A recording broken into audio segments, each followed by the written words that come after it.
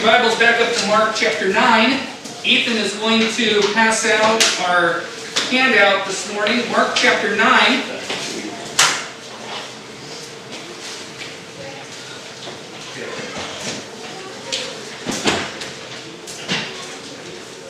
We're going to be looking at verses 38 through 50. Mark chapter 9, verses 38 through 50. Because of the length of the passage, I don't think we're going to read it like we have in the past. But Mark 9, 38 through 50. I'll give Ethan just a minute to get all those passed out.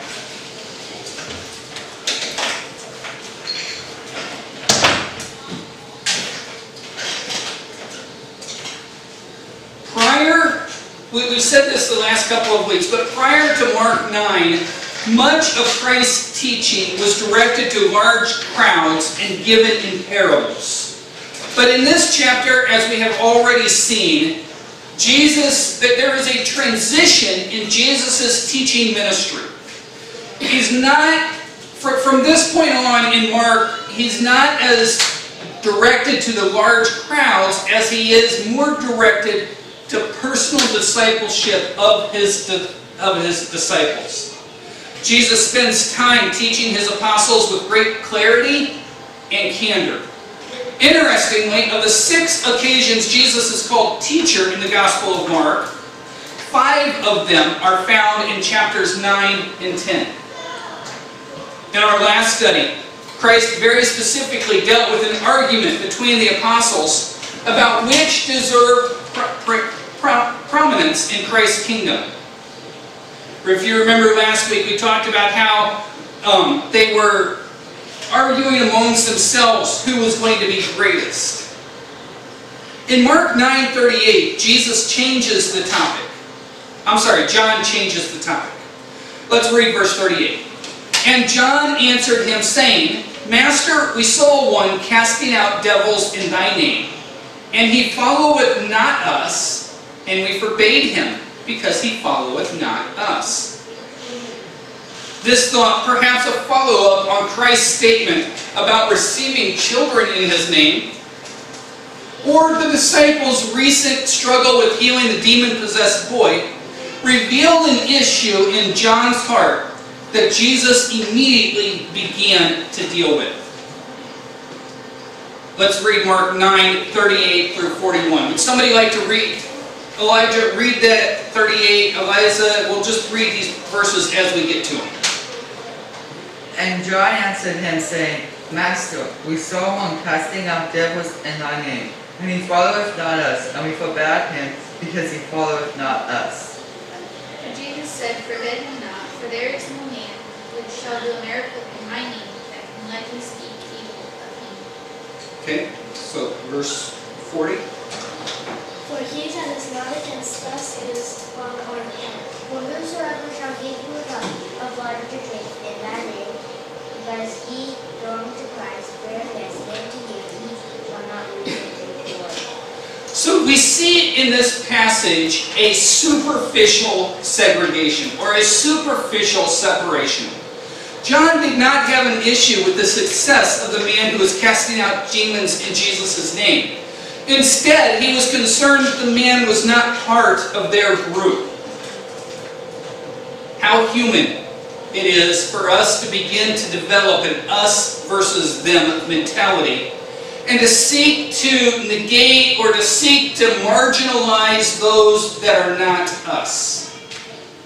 Much evil has taken place in the name of Christianity as one group maligns or gripes at or casts down another group simply because they followeth not us. John's concern was that this man was not part of their group. Within the independent Baptist movement, we have these same issues. We have groups of different types of independent Baptists, and especially thinking in the United States, but even here in Korea. Jesus was quick to point out this flaw in this mentality. He replied, Forbid him not, for there is no man which shall do a miracle in my name that can speak evil of me. He was saying that this man would not condemn the name that was the source of his healing power. Jesus continued in Mark 4 in verse 40, "For he that is not against us is on our part."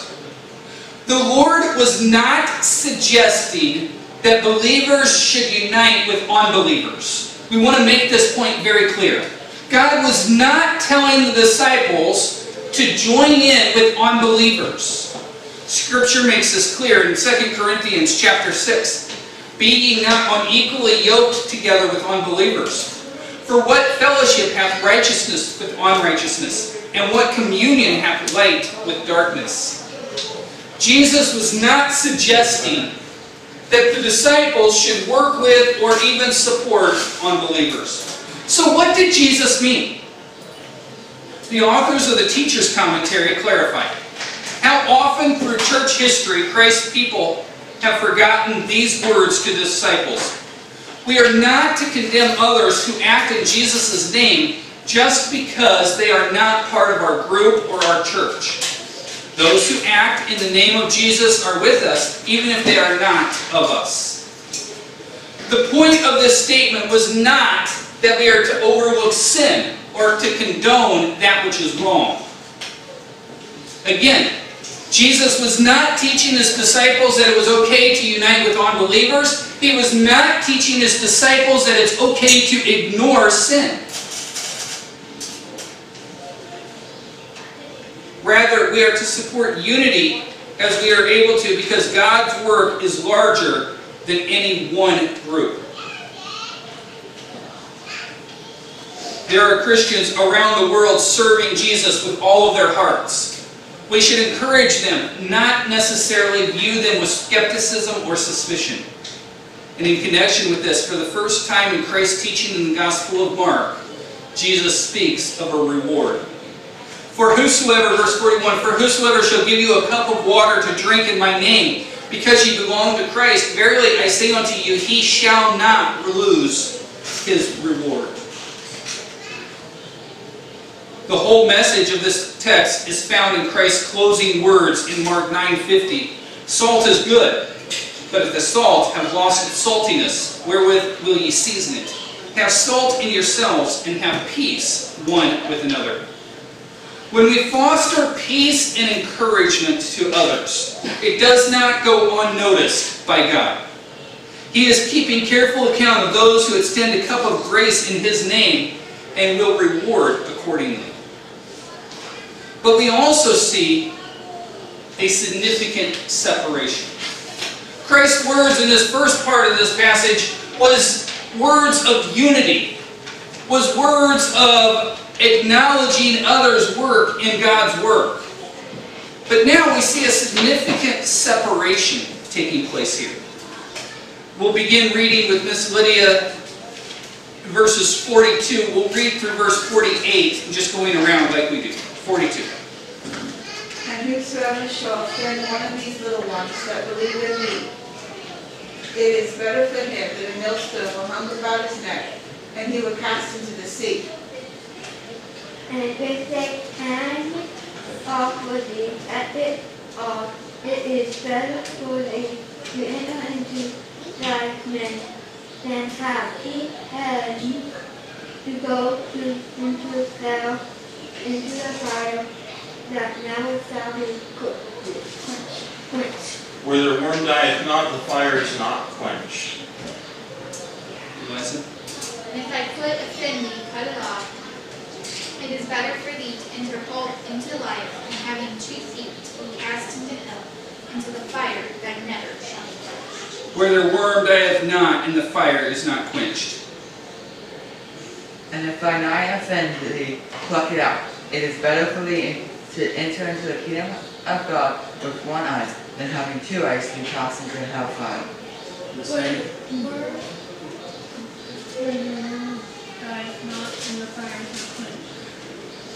Christ's next words are very interesting. A millstone, in this context, was a weighted object tied about the neck to ensure death by drowning. Jesus was using the strongest language available to paint the picture that the offending or stunting the growth of a young or immature believer carries a grave penalty. As Jameson put it, there will be stumblings and falls and loss of souls enough from the world's treatment of disciples without any attention from you. Dreadful will be its doom and consequence. See that ye share not in it, for it must needs be that offenses come. But woe to the man by whom the offense cometh. To put these words in context, we need to go back to verse 36, where Mark records, "And he took a child and set him in the midst of them. When he had taken him in his arms, he said unto them." Remember, Jesus and the apostles were in a home in Capernaum that likely belonged to Peter. The child Jesus used as a teaching illustration may well have been Peter's own child. We don't know, but it's possible. Jesus' point about avoiding offense to young believers at all costs would have struck home with this personal illustration. Of course, the desire to avoid offense in no way removes our responsibility to teach, train, and lead those that are growing in their knowledge of Christ. It in no way means that we should negate our responsibility to discipleship, our responsibility to help them grow, to fulfill the Great Commission, teaching them to observe all things whatsoever I have commanded you. But it means we have no right to take a brash or a needlessly harsh approach in doing so. Are we to overlook immoral practices? Are we to overlook sin? Obviously not. But there is a learning curve when people come to Christ, and we are to graciously accept people for who they are and where they are as we seek to lead them on. Jesus took this warning to would-be offenders even further, saying in essence that if even so much as a hand or foot or eye causes offense, it is better to separate from them. Jesus, verse 43, "And if thy hand offend thee, cut it off, and if it be better for thee to enter into life maimed than having two hands to go into hell, into the fire that never shall be quenched." Jesus spoke about hell more frequently than any other teacher in Scripture. In fact, hell was more frequently referred to than heaven. And the word translated as hell in this text is Gehenna, which comes from a Hebrew phrase, the Valley of Hinnom, referring to an actual valley outside Jerusalem where wicked King Ahaz worshipped Moloch, the fire god, and even sacrificed his children in the fire. Jeremiah 7:31 says, "And they have built the high places of Tophet, which is in the valley of the son of Hinnom, to burn their sons and their daughters in the fire, which I commanded them not, neither came it into my heart." The valley of Hinnom, a place that had long ago been used in pagan worship, was a little more than a dump. It was a place of waste. There are 2 points here. First, hell is a horrible place that can be avoided through faith in Christ. Second, it would be a horrible thing for a person of faith to offend someone in such a way that they reject Christ as seen in us or waste their lives for the Lord.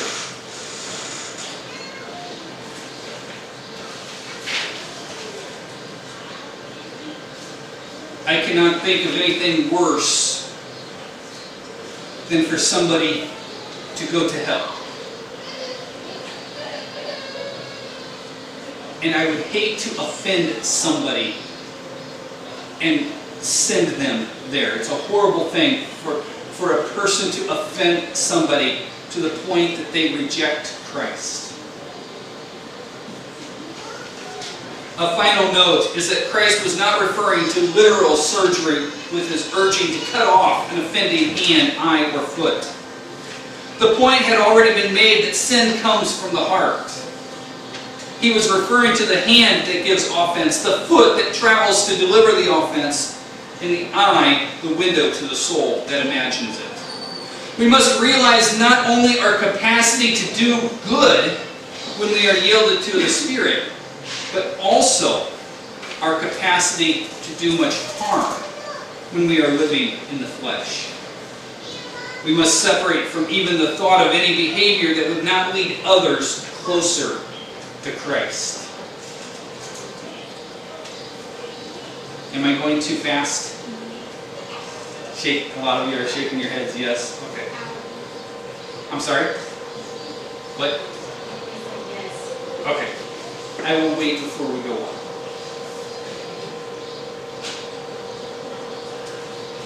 Each one of us have within ourselves capacity through the power of the Holy Spirit to do much good when we are yielded to the Spirit.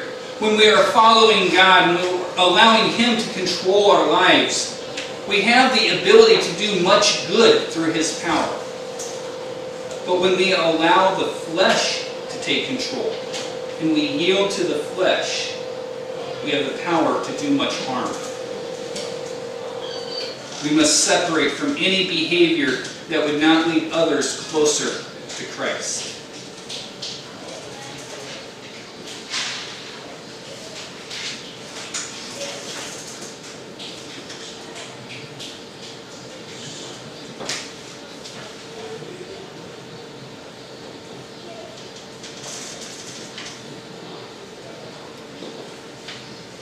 Okay, verse 49 and 50. The spiritual salting. The spiritual salting. Miss Rose, you want to read verse 49 for me?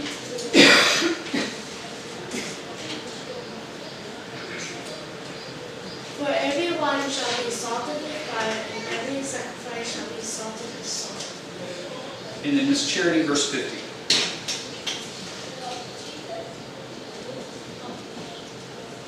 Salt is good, but if salt have lost its saltness, wherewith will it be seasoned? Add salt in yourself and have peace with one another. The closing words of this text paint a picture of what is needed to have peace one with another. Jesus' mention of salt and fire would have connected to what the apostles knew of the laws preparing an offering for sacrifice. The reference to salting the sacrifice is, of course, to the maxim of the Levitical law that every acceptable sacrifice must be sprinkled with salt to express symbolically its soundness, sweetness, wholesome, and acceptability. Today's salt remains salty. It's not going to lose its saltiness. But in the time of Christ, salt was less processed and would lose its effect over time, rendering it useless.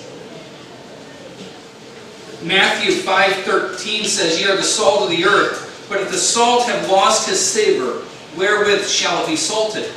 It is thenceforth good for nothing, but to be cast out and to be trodden under the foot of men."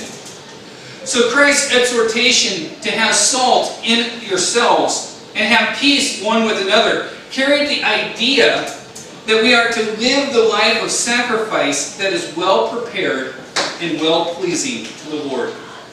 The Apostle Paul taught this in his letter to the Romans in Romans 12:1. "I beseech you therefore, brethren, by the mercies of God, that ye present your bodies a living sacrifice, holy, acceptable unto God, which is your reasonable service." We are to be the salt in our world more than we are to pour salt on a wound. Has anybody ever poured salt on a wound? You have? Can you tell me about it? Did you do it on yourself or somebody else? I'm sorry? Yourself? Uncomfortable. It does not feel good to put salt on a wound. You and I are to be salt, but we're not to use that salt to wound and to hurt others. Salt is also a great preservative. Like a fire, it burns in a wound, but it brings healing and restoration. Salt brings healing and restoration. Similarly, as people come in contact with the truth in the lives of believers, they should find the grace of God that brings deliverance and growth. Peace among believers and a powerful witness to the lost result when we seek not to put salt on others, but to be salty within. The disciples had set themselves up as the in crowd, the arbitrators of all that was good and right. Jesus was teaching them to examine their motives before they sought to exclude others.